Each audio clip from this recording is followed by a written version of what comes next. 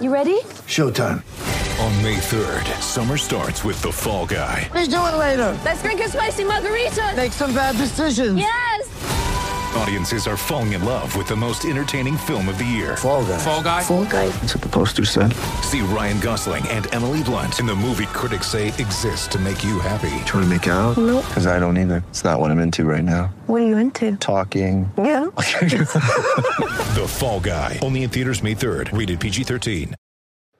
Hello. Anyone around here speak basketball?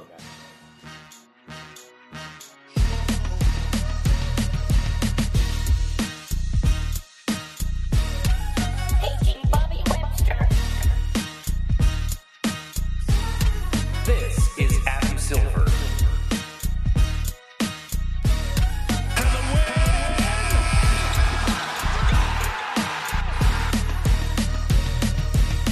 Vision 6-9. What's up, everybody? Welcome to the Confederacy of Dunks Basketball Podcast. I am your host, Freddie Rivas, and my good friend, the best producer in the world on the other side, maybe with a new laptop. I don't know. What is your name, sir? That's right. I'm Matt. I am your producer, and this is actually the last episode on the old computer because the new one is it got here about an hour ago. Woo! So I just don't have it in me to rush it. But next week, oh boy, that's exciting. Listen, I know Matt well, and he's a gadget master. Yeah. So the fact that you're here with me right now doing this pod and you got a new laptop an hour ago, Yeah. I'm honored. I'm honored that you didn't cancel. You know what I mean? I'm not filming an unboxing right now. Oh God. Yeah, no problem. Matty D, you are the greatest. Let's get started here. Let's bring on guest number one. He's done this podcast, for years now. We met on the lineup on NBA TV Canada. He works for CBC News. He does a lot of different stuff. He's a writer. He's a producer. He plays ball. He's a great all around guest. Give it up as loud as you can, even if you're at home alone, for Derek Deonarain.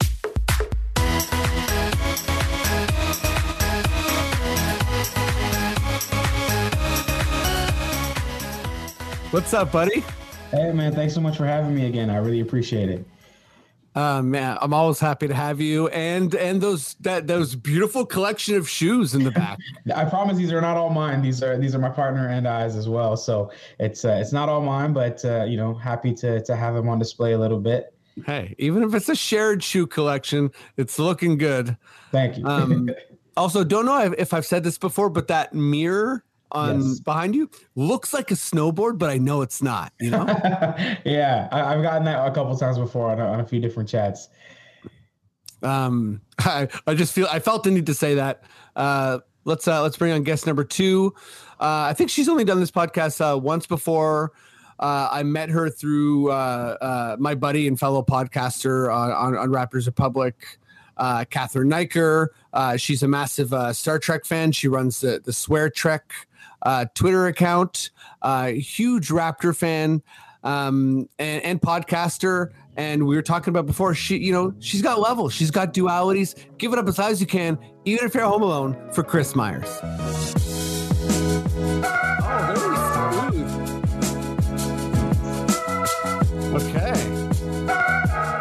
That's some of the smoother music. I feel like, well, yeah, that seems like, listen, we go, Matt goes out of his way to make sure we have royalty-free music. That seems like it might be someone's. You know what I mean? No, the royalty-free gets better with age.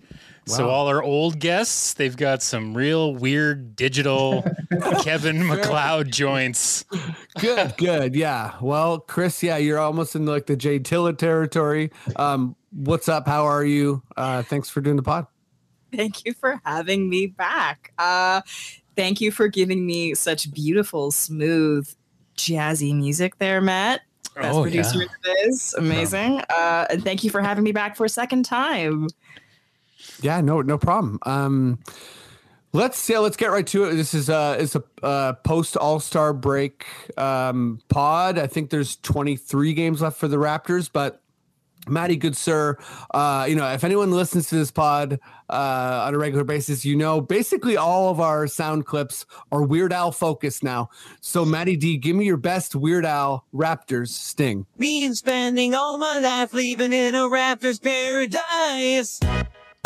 I'm getting used to them. I mean, like, first they're weird, then they're funny, and I'm just like, yep. Trusted Masai. That one I can't get used to because it's Masai. The spelling. Listen, we got ChatGPT. We got this new Bing Microsoft thing or whatever. We got a lot of AI out there, and someone's got to be able to hit Masai's name right. But whatever. Matt is using an old website. Let's move on. Chris, let me go to you first. And 3 games, right? We got the tough loss to Utah. We got, I would say, a pretty decent win against Orlando, who's been playing some good ball. Detroit win, which is hard to navigate. I mean, it's like curse breaking, I guess, but there's no Cade. Whatever, Detroit is fully tanking.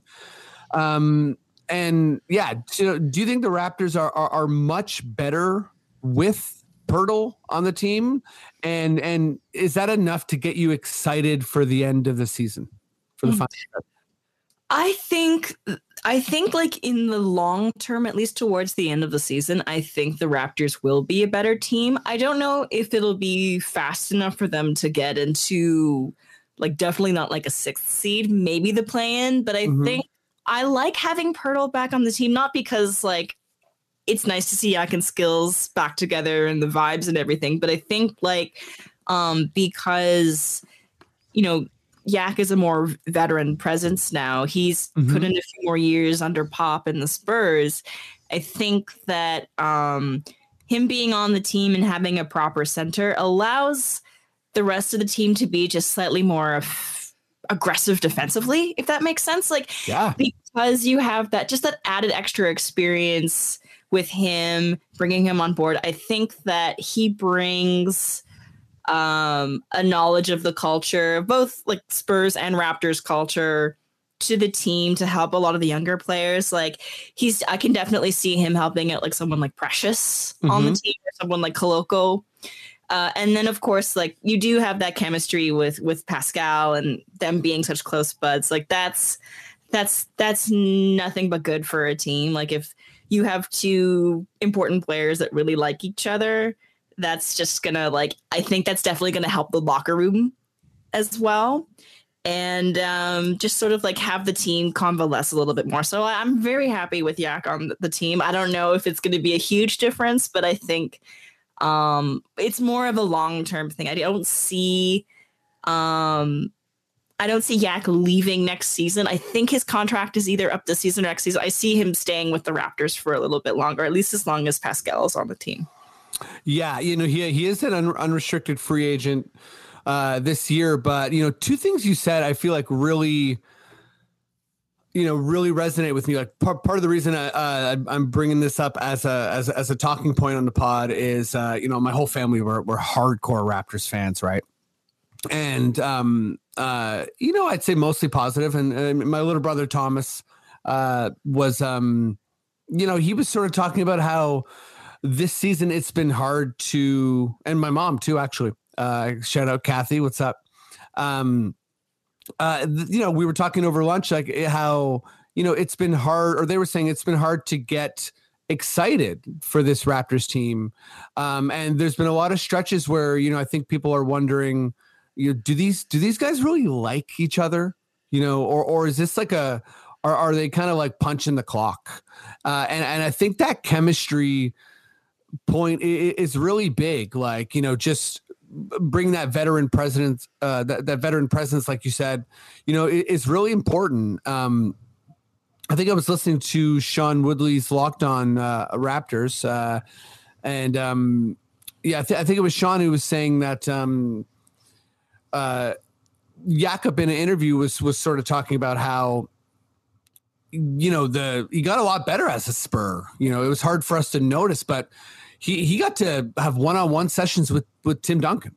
So I think we're bringing in a player that has a lot of skill, fills a lot of our needs, and it's going to help this team a lot. I think in the short term and the long term. But yeah, this question, I wanted to bring it up because I feel like it's fair for fans, whether you are like, you know, I want to be as bad as I can for a draft pick, or I want to trade all these guys, or I don't want to trade anyone. I think it's fair for people to be frustrated. We have so many close losses. There's a certain type of like stubbornness that's hard to put our finger on. Like we haven't had a real center for years. And I do think there's some frustration in the fan base that's warranted. I think a lot of it, some of it rather is, hysterical a little bit, but I want to focus. I want to validate the people who are frustrated. Okay, Derek, let me go to you. How much better are we with Jakob? Are we pushing sixth place? Is that crazy? Are we in the play-in? Are we not going to make the playoffs still? How much does it matter for your excitement? Yeah, I mean, like I don't think he makes us that much better. But the one thing I will say that he does make that much better is the vibes in the locker room. Which is important. Yeah, it's to me, I think, more so than you can have rough patches, you can be up and down, there can be some inconsistency. Good teams, mature teams with veteran leadership and good coaching and good management can navigate that, right? Like we've seen other teams do it before. But if the vibes are off in the locker room and guys just aren't getting along, or it feels like things are off, and some of the friction that comes with losing becomes kindling for a fire, it becomes a larger issue. And I do genuinely think that with Jakob being there, I do think that the vibes are a lot better. And I do think, like, even the game against the Spurs, when he stayed back late here at the arena, I was at the game and we were chatting with some folks who were speaking with him, and he was just so excited to be back here and to be with Pascal. And I know him and Pascal both had like a really good long talk after the game, just talking about like what's going on, the latest rumors, what's actually happening. The fact that, despite the time and the distance, that Pascal still remained close with him, and that he still remained close with other guys on the team, and that, he has that familiarity and being around them in the summertime and at the Rico Hines runs and things like that. I think it really helps for team building and team chemistry.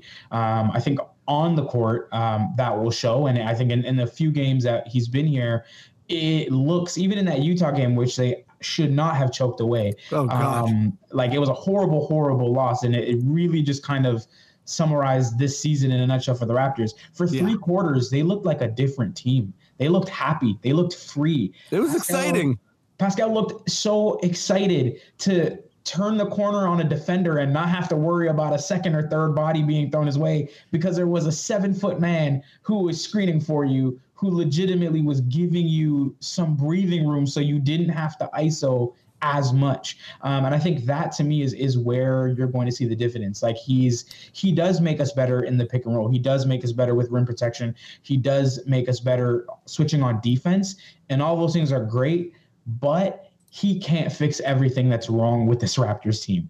And it would be unfair for anyone to put that on him, even with a full season, let alone 23 games that are left for the rest of this year. So I think as good as he is going to be and has been in the few games that we've seen him, and he'll get better as he learns more defenses in the schemes, I don't know if it's something that's going to drastically change what we've seen over the course of 57 games so far, with and without him. So, I don't think you're crazy to say 6th seed. I actually don't. I know our schedule is like the 5th hardest, and you're looking at who's left and all that stuff. But I could realistically see this team going, something like 15-8 to close the year out.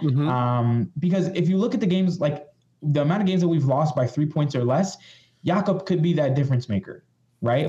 I think so. And if you win some of those games a little bit more than you lose, because you'll still probably lose some because we're still the Raptors and we still suck at things.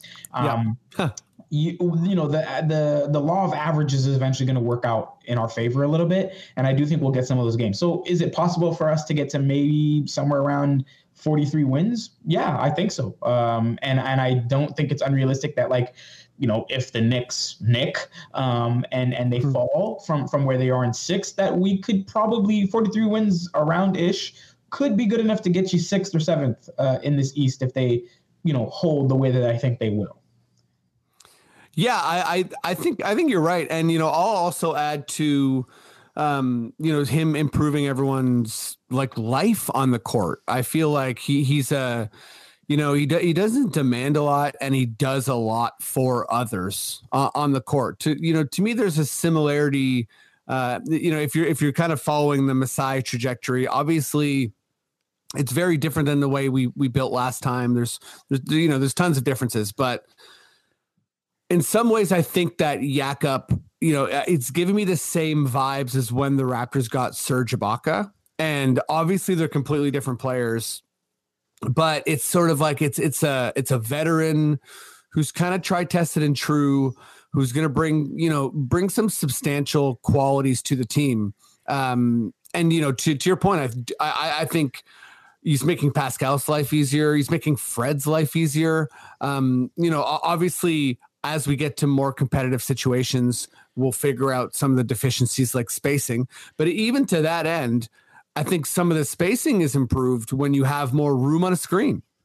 Fred's had some pretty clean 3-point looks since Pirtle's been here that I haven't really seen this season. And I'm really excited to see what those looks like for look like for Gary. You know, integrating OG back in, you know, assuming and hoping they can kind of heal well, and the Raptors aren't too unlucky. But I think what I'm excited about is to see a more cohesive, happy team. Whether we finish in, you know, I'll say for me, you know, less than 8th will be a pretty big disappointment. You know, based on getting Pirtle and investing in his core. But I think regardless of that, I've never been at the camp that, you know, putting a young team in the playoffs is a waste in any way. So yeah, I think we'd beat the Bucks or the Celtics? No, I don't. But I feel like it can, you know, how you lose really matters. And you know, if we are able to take one of those teams to 6 games and it's competitive, that could really change the narrative that, you know, that this core's not worth investing in. So in that sense, I am really excited. How much better are we with Pirtle? We'll see. But I think we are better. I think we're all sort of agreeing that to a degree we're better. Is that like a smidgen, or is that a big deal? I'm not sure yet, but yeah, let's stick with you, Derek, on the next one. And yeah, which Raptor do you think will have the strongest finish to the season? So I know that there's a few good options out there. Like obviously Pascal has had a pretty amazing season, arguably his best season individually, you know, barring injuries. Obviously, you know, folks like Gary are in a contract year, and Scotty has improved more in this, you know, this latter half of the season compared to where he started out earlier in the year. But I think it's Fred. I honestly think it's Fred. I think it's Fred because he's the one that has more at stake here than pretty much any other person on the team that could be potentially heading into free agency or even potentially being traded. He's in a contract year. He's older than most of the guys on the team besides Pascal. And honestly, I feel like ever since, I don't know if he like chatted with Allen Iverson or what, but ever since he started rocking that arm sleeve, something switched in him. It was like a baby was born again. And you know, I mean, he might have a baby on the way again. Maybe I think he does actually. He probably does, but yeah, like I do think that he he's looked a bit more like himself more recently, and more back to the all-star Fred that we're used to. And I know, there were a lot of people that said, oh, he lost a step. He just doesn't have it. He's taxed physically from being run into the ground from all the minutes over the last few years. And I totally get that. And the criticisms of him are fair. But I do think he will probably have the strongest finish just looking at how he's been playing and what he's building towards. And I also think the addition of Yak actually helps him in that aspect. And you mentioned it, Freddie, earlier, but I think beyond just the looks of it, Fred, whether you want to keep him on the team and re-sign him, or you plan on doing some sort of sign-in trade, which is what I imagine the Raptors may do if they ultimately decide that this isn't the way that they want to move forward, he is going to look like much more of a true point guard with Jakob than without him, because he's going to have a screener. He's going to have somebody who operates well in the pick and rolls. He's going to have somebody who has good hands around the rim and can finish well. And all of those things are going to make Fred look like a better point guard, or a more truer point guard than he actually is, because he feels more like a shooting guard, hybrid point guard. But, he's a willing passer if he needs to be, but he's more of a shooter when his shot is going, and he'll have those better looks. So his numbers will go up. His percentages will be better. His assists will be better. And I think ultimately he will finish probably the strongest this season. I love it. I love that you're betting on Fred.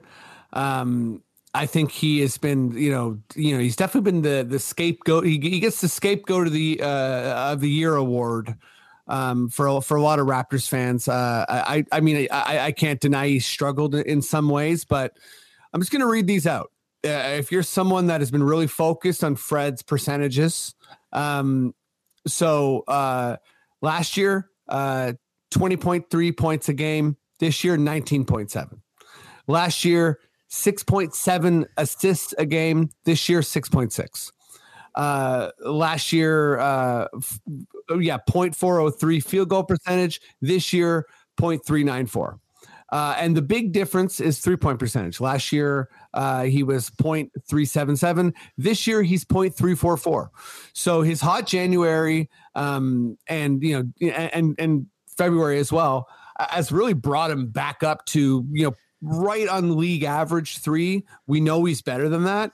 But I think if you were in the camp of like Freddie has somehow like lost his shot forever, I think you probably need to reevaluate that before you're just flat out wrong. So, that's my belief in Freddie.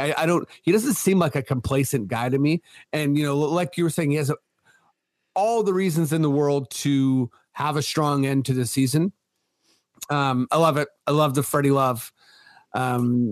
Chris, who's your candidate to have a strong finish to the year? I do believe Fred is the correct answer. And going back to your point about his hot January, I think the fact that Fred was still heavily rumored on the trade market still says something about him as a player. Like, he's seen, at least on the rumor mill, like NBA teams still see a lot of value in Fred as a player, whether it's his shooting, his playmaking, his leadership on the court. I think there's a lot of value there in Fred. And I think Fred is entitled to a bit of a slump. I think Pascal was the scapegoat a couple of seasons ago when people were really ragging on him, especially after his performance. So I think it's okay if Fred has a similar season. Like, not every season is going to be a consistent uphill trajectory. And now you see Pascal and he's having his best individual season ever. Just as sort of like a dark horse pick, however, I can definitely see OG finishing pretty strong. Especially, and kind of because, as Derek mentioned earlier, because you have Yak on the team, that gives a lot of pressure, at least when he comes back, a lot of pressure off of OG to be defensive, like to flex those defense muscles, to do what he's really, really good at, to have that extra person to sort of share the load. So I can definitely see OG benefiting from Yak's presence a great deal, and building up his value, because I think he's either on a player option. I think he's up for renewal either this season or next season as well. So I think he would stand to, be motivated to perform a little bit better defensively too, and be a little more aggressive and just have other people to play off of and have a little more spacing and just more room for him to do things that he does really well. Yeah, I totally agree. You know, I think OG is set up well here. And, you know, Yak does, you know, he really does. I'm glad we started with Yak because he really does play into all of this. Mm-hmm. He lessens the load for so many players on this team. You know, I'll put my hand up and say that I more than anything wanted another shooter at the deadline. But you know, I acknowledge we needed a center, and it's just, it's showing me how much better it is for everyone, you know, Precious, Scotty, and I think OG is going to get more open looks and also have to do less bruising in the paint and, you know, do more work on the perimeter, right? We're already seeing, you know, the Precious do a lot of that, a lot more kind of perimeter defending and not having to get in, you know, foul trouble all the time. My pick is actually Scotty. I think that, you know, sophomore slump is thrown around a lot. And I think that we actually did see it to a certain degree with Scotty. But I think it was this really, I've been talking about this, you know, all year. I think that it was this really convoluted thing, you know, back in the day, right, with Dwayne Casey.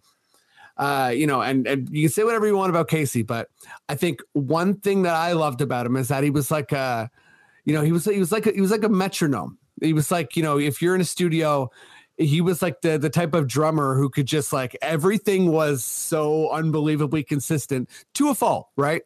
But, you know, he used to hand out roll cards to all the players and say like, Norm, this is what I expect of you. 8 minutes of this. Fred, you're backing up Kyle. You know, whatever. Like he would give players really, really specific expectations. And I don't think that's the case with this current team. I think Nurse it's way more sort of read and react and like, hey, if you got the ball, do this. If you think it's a good shot, do it. If you want to bring it up, that's fine. Fred can play off guard. And it's like, it's all good, but also at the same time, it leaves players sometimes like it's a good development tool in a way, but I think also at the same time, it can be confusing. And I think Fred and Scotty have had some shared sort of struggles, you know, like knowing what to do when. And I think you've also seen the, you know, Raptors fan base sort of be like Camp Fred or Camp Scotty this year. And to me, it's not a major coincidence that they both started playing their best offensive basketball at the same time. And I think, you know, with Yak, we're going to see a lot more just like, you know, ease of play for Scotty. He's going to enjoy, you know, handling the ball more in the backup units. He's going to enjoy guarding centers less and, you know, just being more disruptive. Like, you know, I just think that the fourth quarter Scotty thing, I think is really going to end well. And I expect some of his bigger numbers, some of his bigger games coming up here. I think, you know, the fact that just that little bit of ease in the pressure is going to be huge for a guy like Scotty. Mm-hmm. So that's my take. Any other, you know, before we move on, any other players that you feel like that either of you feel like we just like haven't talked about at all that deserve a little bit of love?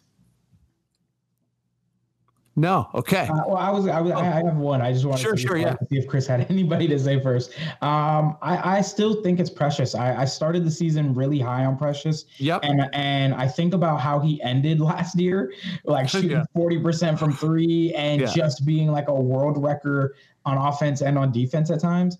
And it's unfortunate that he was robbed of some time this year because of that ankle injury, because he was really like starting to turn the corner and playing a lot better. And then like once he came back, it was kind of like you have to readjust again and figure out what your role is and figuring out like how to maneuver and navigate that situation with people that are injured or guys that are on cold streaks. And so he hasn't quite been able to find that consistency yet. But I do think I've still loved his defense and what he's brought. He's still a Jekyll Hyde guy. Like sometimes it's like, man, I love what you can do on one end. If you could just sort of even match 75% of that on the other, it would be incredible. And then sometimes it's so frustrating because you're like, I see that you can do this. I know that you can do this. It's just being able to put it all together. And I think part of the problem is that people forget how young Precious is. Precious is basically around the same age as Scottie. It's just that we don't view him that way because in our heads, it's like, oh, well, he was drafted earlier and he was on the Heat. And in our heads, it's like we just view like Precious on the Heat was like he was there for like 2-3 years. It's like he had a year with them and he didn't do a whole ton. And if you look at like videos of him when he was on the Heat, I'm sure they were super frustrated with him because they're like, you have all the raw physical skills and athleticism that you need to be a good NBA player, but it doesn't translate. And now we're starting to see that development. So I think if there's anybody that one can hopefully put it together and really build a good, strong campaign through the last little bit of this, it's Precious as my other dark horse. Yeah, I love Precious. You know, anyone that Masai is like obsessed with, that he's just like, I need this guy. You know, I'm a big fan of, like, you know, I was just looking at some stats while you were saying that. And just look at this progress. So year one for Precious, free throw percentage, 509. Year two, 595. Year three, 691. So that just shows you just his free throws, right? So it's just like, you know, he clearly has preposterous athletic skills that, that classic combination of kind of like you're too fast for someone that big. And, for someone that's that fast, you're also kind of too strong. And it's this weird mix of like athletes they're usually more one or the other. And he's right in this difficult to guard balance. And I first of all, I'd love to see it. And I don't think it's crazy to say, like, you know, people forget what injuries do. 23 games. He missed 23 games. He tore a ligament in his ankle. That's not a joke. If that happened to me, I'd tell the guys I play rec ball with, like, I'm done forever. You know what I mean? I'd be like, I'm out. That's it. I mean, I'm 36, but even still, I'd be like, that's it for me. I golf now, you know? It's too expensive, but, you know, whatever. Some other sport. Bird watching. I'm a bird watcher now. Okay, let's Chris, unless you got anyone, I think we're probably good to move on to some NBA stuff. Precious was my pick as well. Okay. I'm big on Precious. I've been a Precious fan since he was on the Heat, since they were in preseason. I'm a big believer in Precious too. I invested in that stock early, and I'm happy to see him developing as well as he has. And yes, he's only in his third season, so there's a lot more room for growth there for him. Like, I'm very excited to see him develop as a player. Yeah, and you know, just to put him back on like the bench, even it's pretty big, right? Like, just like, hey, there's, you know, again, Jakob's here. He's doing a lot of what you were doing, and he's just that much further along. So less pressure. You could, you know, coming off the bench, and dunk on somebody, or rip down some boards, or, you know, hit an open three. Get ready for the greatest roast of all time, the Roast of Tom Brady, a Netflix live event happening May 5th. Hosted by Kevin Hart, the 7-time world champion gets his cleats held to the fire by famous friends and frenemies on an unforgettable night where everything is fair game. Tune in on May 5th at 5 p.m. Pacific time for the Roast of Tom Brady, live only on Netflix. Okay, let's do some NBA stuff. Maddie, good sir. I mean, yeah, we got more Weird Al sounds coming. Give me your best Weird Al NBA. This is Adam Silver. Huge.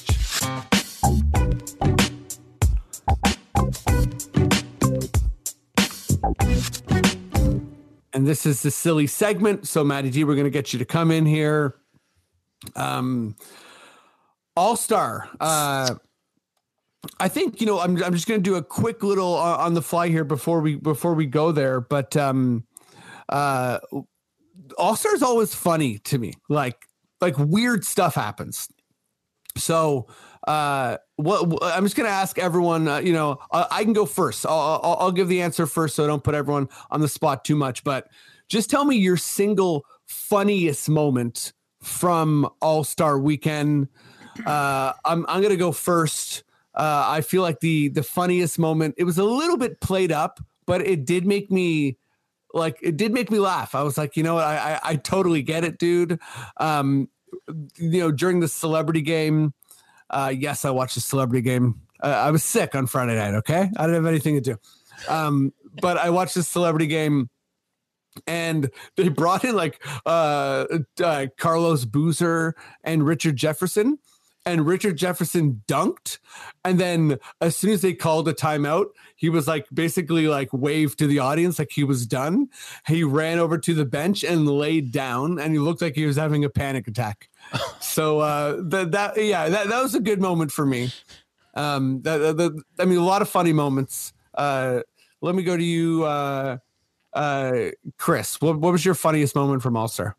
It's also from the celebrity game, but it was more after the fact. I think it was they decided to mic up Janelle Monáe, and she wasn't on the court very much, but she was on the sidelines heckling everyone. And when I heard her audio feed of her just like bossing everyone around, like this very small 5'2" woman just like bossing everyone around the court, I got a big kick out of that. Yeah, she was awesome. She brought the like even her intro. I was like, okay, people need to get up to her level. Anarchy, pure anarchy and chaos.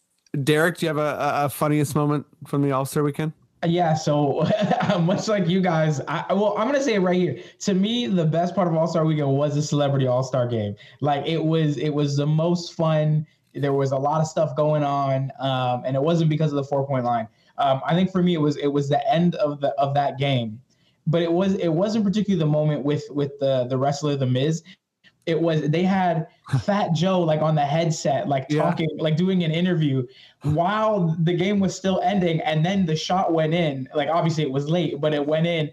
And Fat Joe's reaction, like they had a camera right in his face, and he just went from like, yeah, so I got like a new project coming out and blah blah blah blah to like, oh my God, we never lose. Like he just immediately like got transported to like 2003 in New York, like Entertainment Basketball Classic, like just being like, my team never loses, we always win, I'm leaving. And then he just like took his headset off and just started storming the court with his hands up. So that to me was probably the funniest moment for me.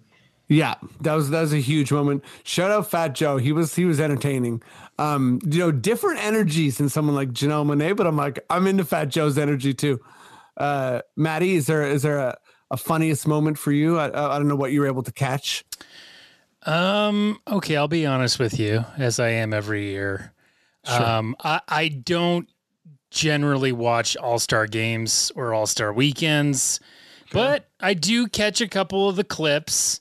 Sure. From time to time, and I did enjoy seeing Pascal with the 90s camcorder, the mini he's probably that was a great moment. Recording on mini DVD. Yeah, I was doing the Shaq.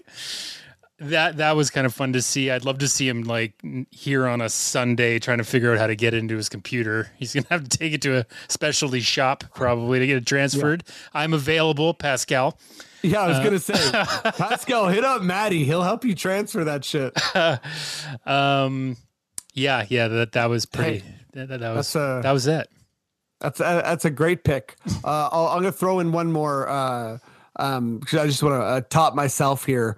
Giannis was mic'd up. All the miking up stuff was weird, but when Giannis was mic'd up, at one point he just goes, "I'm sorry, I can't hear a word you're saying," and then he just like continued coaching, and I was like, that's good shit that you can't prepare for. A guy just basically saying, I don't understand you and I can't hear you.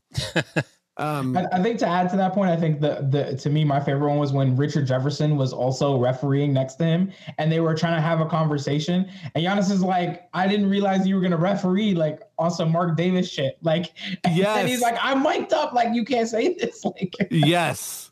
And I'm glad that universally in the league, every player knows like that's the guy that just was going to swing a game against you. Yeah. Giannis is pretty unfiltered. In a childlike joy type of way, which is fun. His winner chicken dinner thing, that was weird. Okay. Maddie, you're gonna kick us off with the silly question here. I don't know how silly we get. We might have some good ideas, but the All-Star Saturday night has a skills challenge, ever-changing skills challenge. We have the 3-point contest. A lot of people want that to be the final It's really like a bankable, entertaining thing. But the reason you got to have the dunk off last is because what can happen on Saturday night, like the fact that can happen, you have to leave it there because it was special. Shout out Mac McClung. Like, man, the guy looks like Mac DeMarco and he's just going off. It's crazy. I had a lot of Mac McClung jokes on Twitter. Check me out. I was having a fun time. But honestly, shout out to that guy. That was amazing. Maddie, though, so there's those 3 events. You can add an event. What event are you adding to Saturday night? Okay. There's a bit of a weird delay here, guys, so just bear with me because of the last ride of this computer. The event is fixing your computer. Yeah, this is the event. Everyone's diagnosing. I've got the Mac Genius bar all around me. No. Yeah. So here's my thing with the All-Star game. Now, Fred, you do kind of ask this question every year. I know you get real excited about ways to improve the All-Star game. And I think in the past I've said, get more vets in there, like all-stars from the past and stuff. Sure. But really, I don't know how I feel about that. I know a lot of people shit on the All-Star weekend. I think they do it on every sport. The NHL one came under a lot of heat this year as well. I honestly think it would be great to have a break from the All-Star, and it's too bad that there's not an Olympic break in between the seasons. So there could be that kind of tournament that could kind of take a break from it. And because it would be great to, even if they could come up with some kind of tournament where it's like USA versus the world and it's just like a best of 7 or something like that. It would be really cool. Best of 5. Let's not get crazy here. I just think it seems like every year people are complaining that nobody seems to really care. The players are caring less.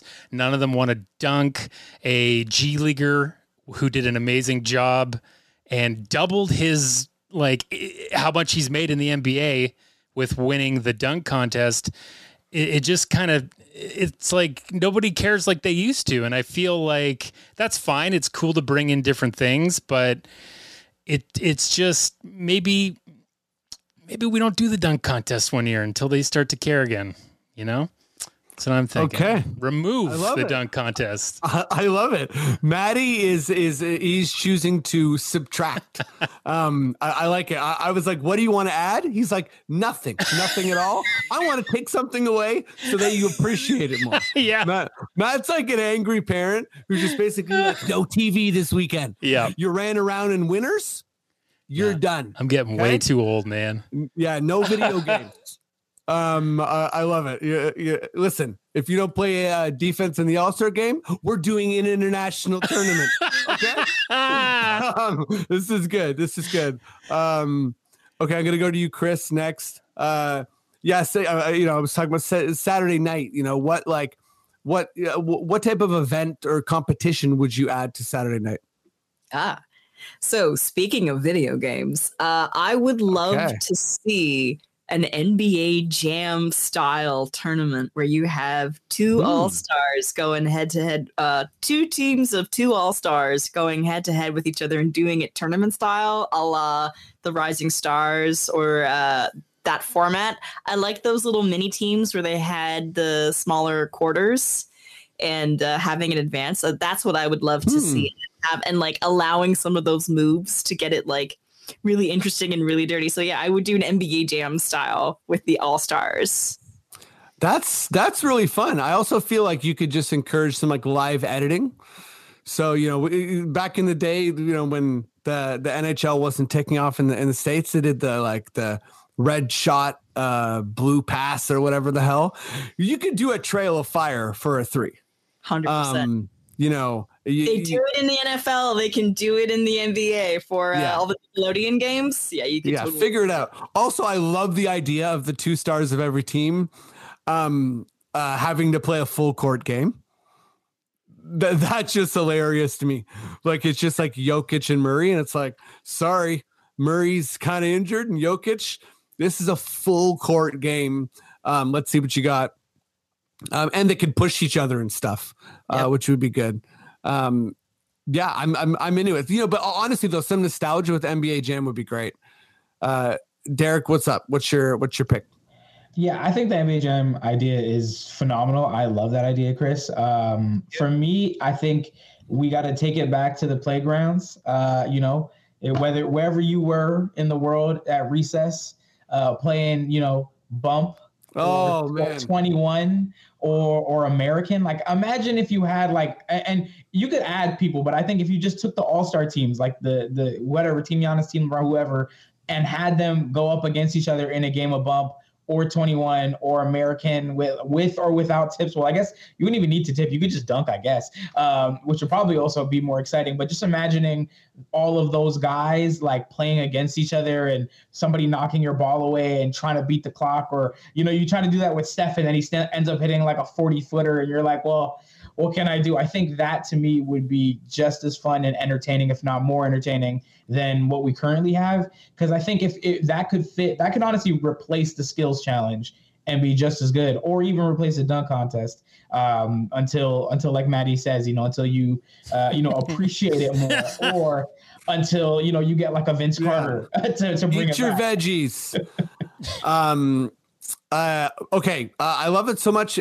Bump was my idea as well. Bump is amazing. It's just one of those, it's like that's a game that's built perfectly. It's entertaining. I would love to see Bump. Even just to get that point when there's a couple people left and it gets tiring. I guess NBA players, you probably have to shoot the three, maybe. But here's my backup, which I'm making up on the fly. The super undercard before the skills challenge. You have a basically like a 8-on-8. Two teams each get 3 subs of the best high school players in the nation. So it's just like a mini game. People would be excited. The players would be amazing. I think it would be a way, it would be fun to see NBA players, like they probably know them. And I think, high school players at that level are ridiculous. So bringing some high school players, best in the nation. I don't know how you would rank that, or, just forget about all the political stuff that would come with that. But I think it would be fun. Okay. That's a silly question. I think we did it justice. Let's finish here with the last cue. I'm gonna go to you, Derek, first. I've been saying this for a long time, and I think it's evident this year. Everyone's saying it because it's true. The league is experiencing the most parity potentially it's ever experienced. We don't know who the 2 finals teams would be, but it could be 2 different teams yet again, which would tie a record in the 70s, I believe, 4 years in a row. No teams are projected to win 60 games. I think, even the really bad teams, like, this is an old reference, but I remember the New Jersey Nets. People were wondering if they were going to win 10 games. So even though, we're tanking for Scoot, we're tanking for Wemby, but things are just more competitive. This is sort of an open question. Like, what to you epitomizes the current state of parity in the league? Could be a team, could be a style, could be a player. Yeah, I think for me, I'm going to say in general, the standings, as you mentioned, because just looking at where teams are and the gap between like a top 5-6 team and people in like 13th, like the Lakers, they're not far out from going one way or the other at any point, which I think is a clear sign of it. But more so than anything, I think to me, the one team is the Sacramento Kings. They have been a hot mess for like pretty much a good chunk of my life. And the fact that like they're already beyond, like I think they're at like 32 wins on the season.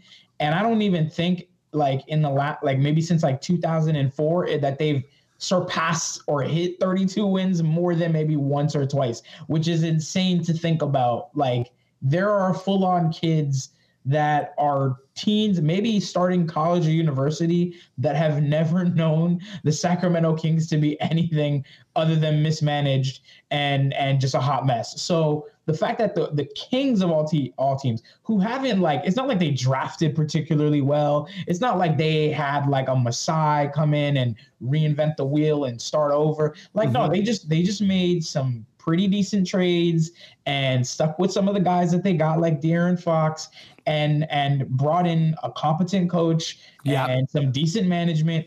And they have been able to swell to, like, you know, higher heights than I think anybody in that city has imagined. And I think it's great. I'm so happy for people in Sacramento that are fans of the Kings to be able to see that, because they are a good example of that middle in the NBA. Because, like, usually, like, every season, like, there's always going to be like a team or a few teams that are like clearly like much better than everyone else. And then there's going to be a few teams that are like completely hopeless.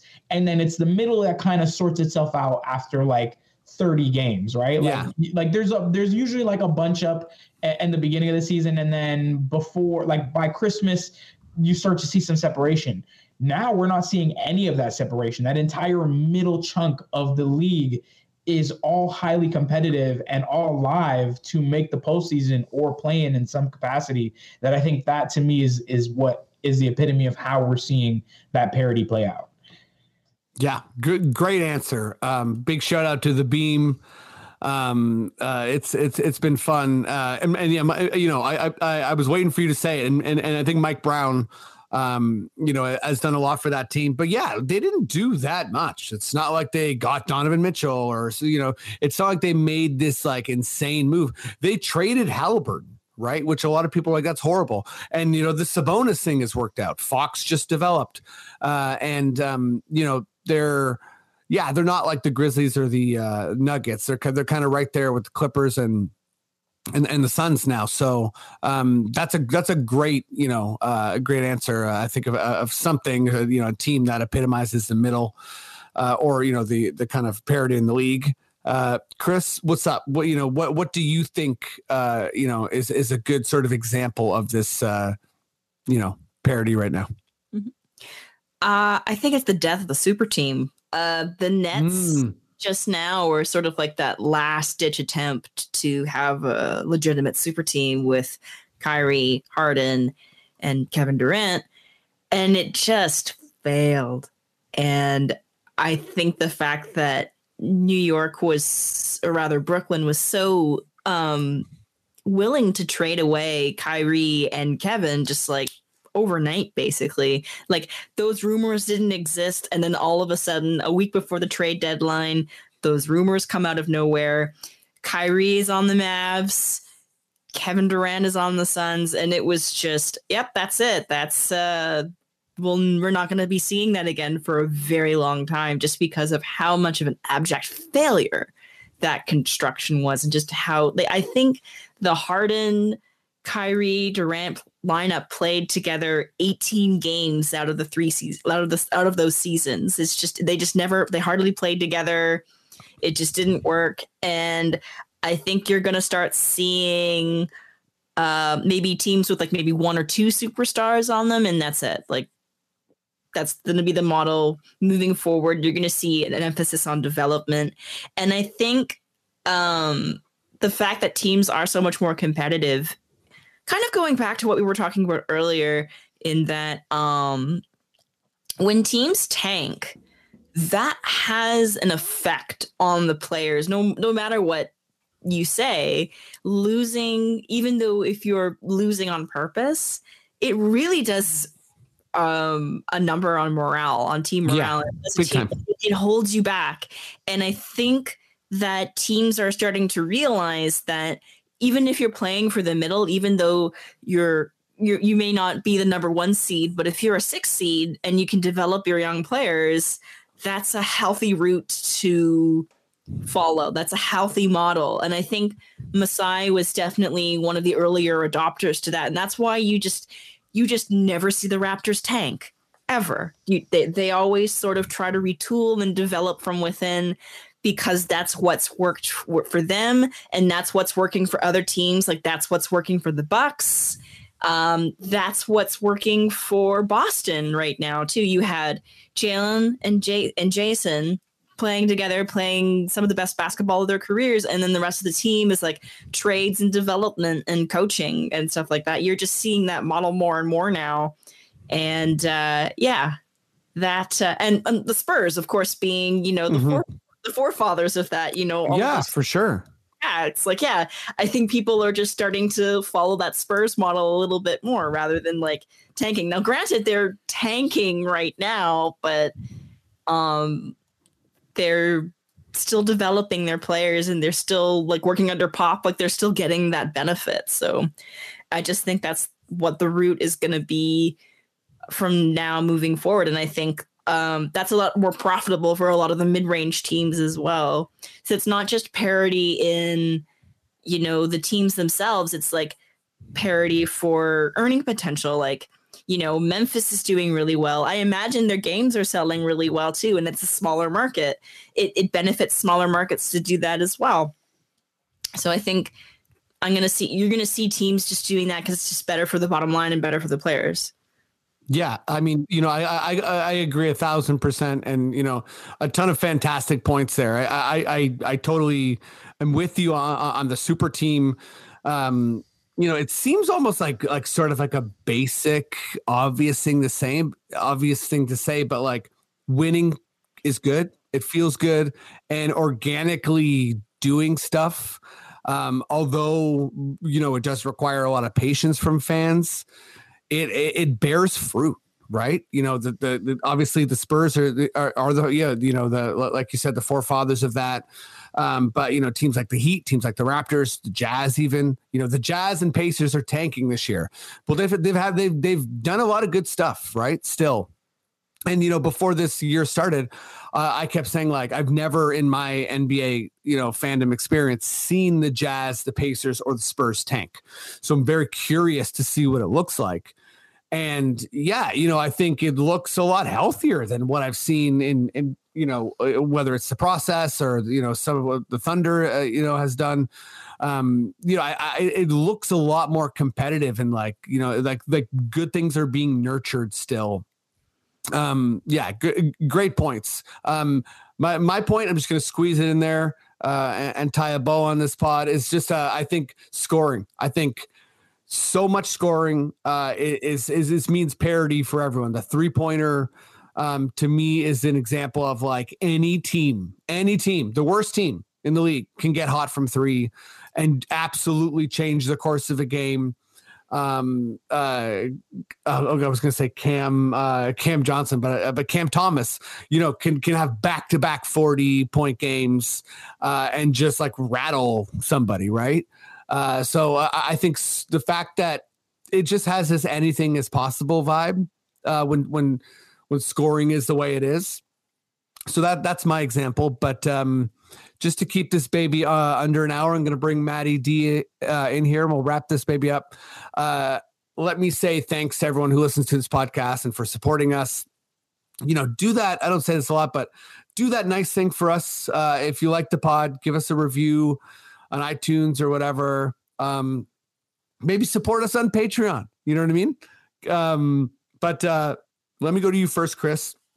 What do you got going on? What do you want to plug? I got nothing to plug.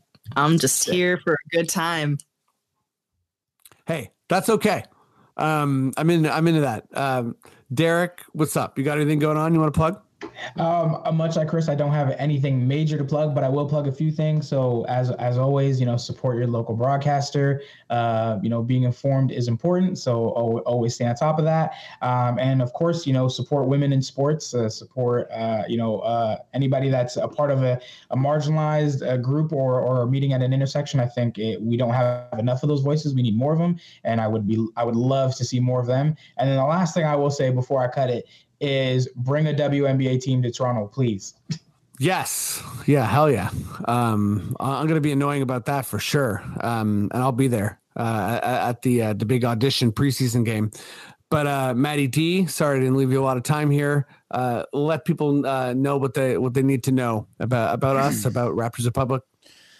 Yeah. If you listen to the episode on the Podcatchers, thank you. Please rate, as Freddie said. That really helps us out. It helps out the Rapcast. And if you watch us on YouTube, we put up a couple of segments. There's a whole other episode that you can listen to on the Podcatchers. So go to Spotify or Apple or whatever you like and listen to the full episode there. As always, go to raptorsrepublic.com for all their articles, the paywall, and dunkspodcast.com. That's our own calling card. That's our own website, so you can listen and report there as well. I love it. And a sweet goodbye kiss to Maddie D's old laptop. Oh, God. We'll see where we're at next week. But again, thank you so much, everyone. Thank you, Derek. Thank you, Chris. Thank you, Maddie. Maddie, if you feel like we're done and we're good to go, please just give me those words I love so much. Okay. Listen to full episodes of the Confederacy of Dunks only on the Rapcast.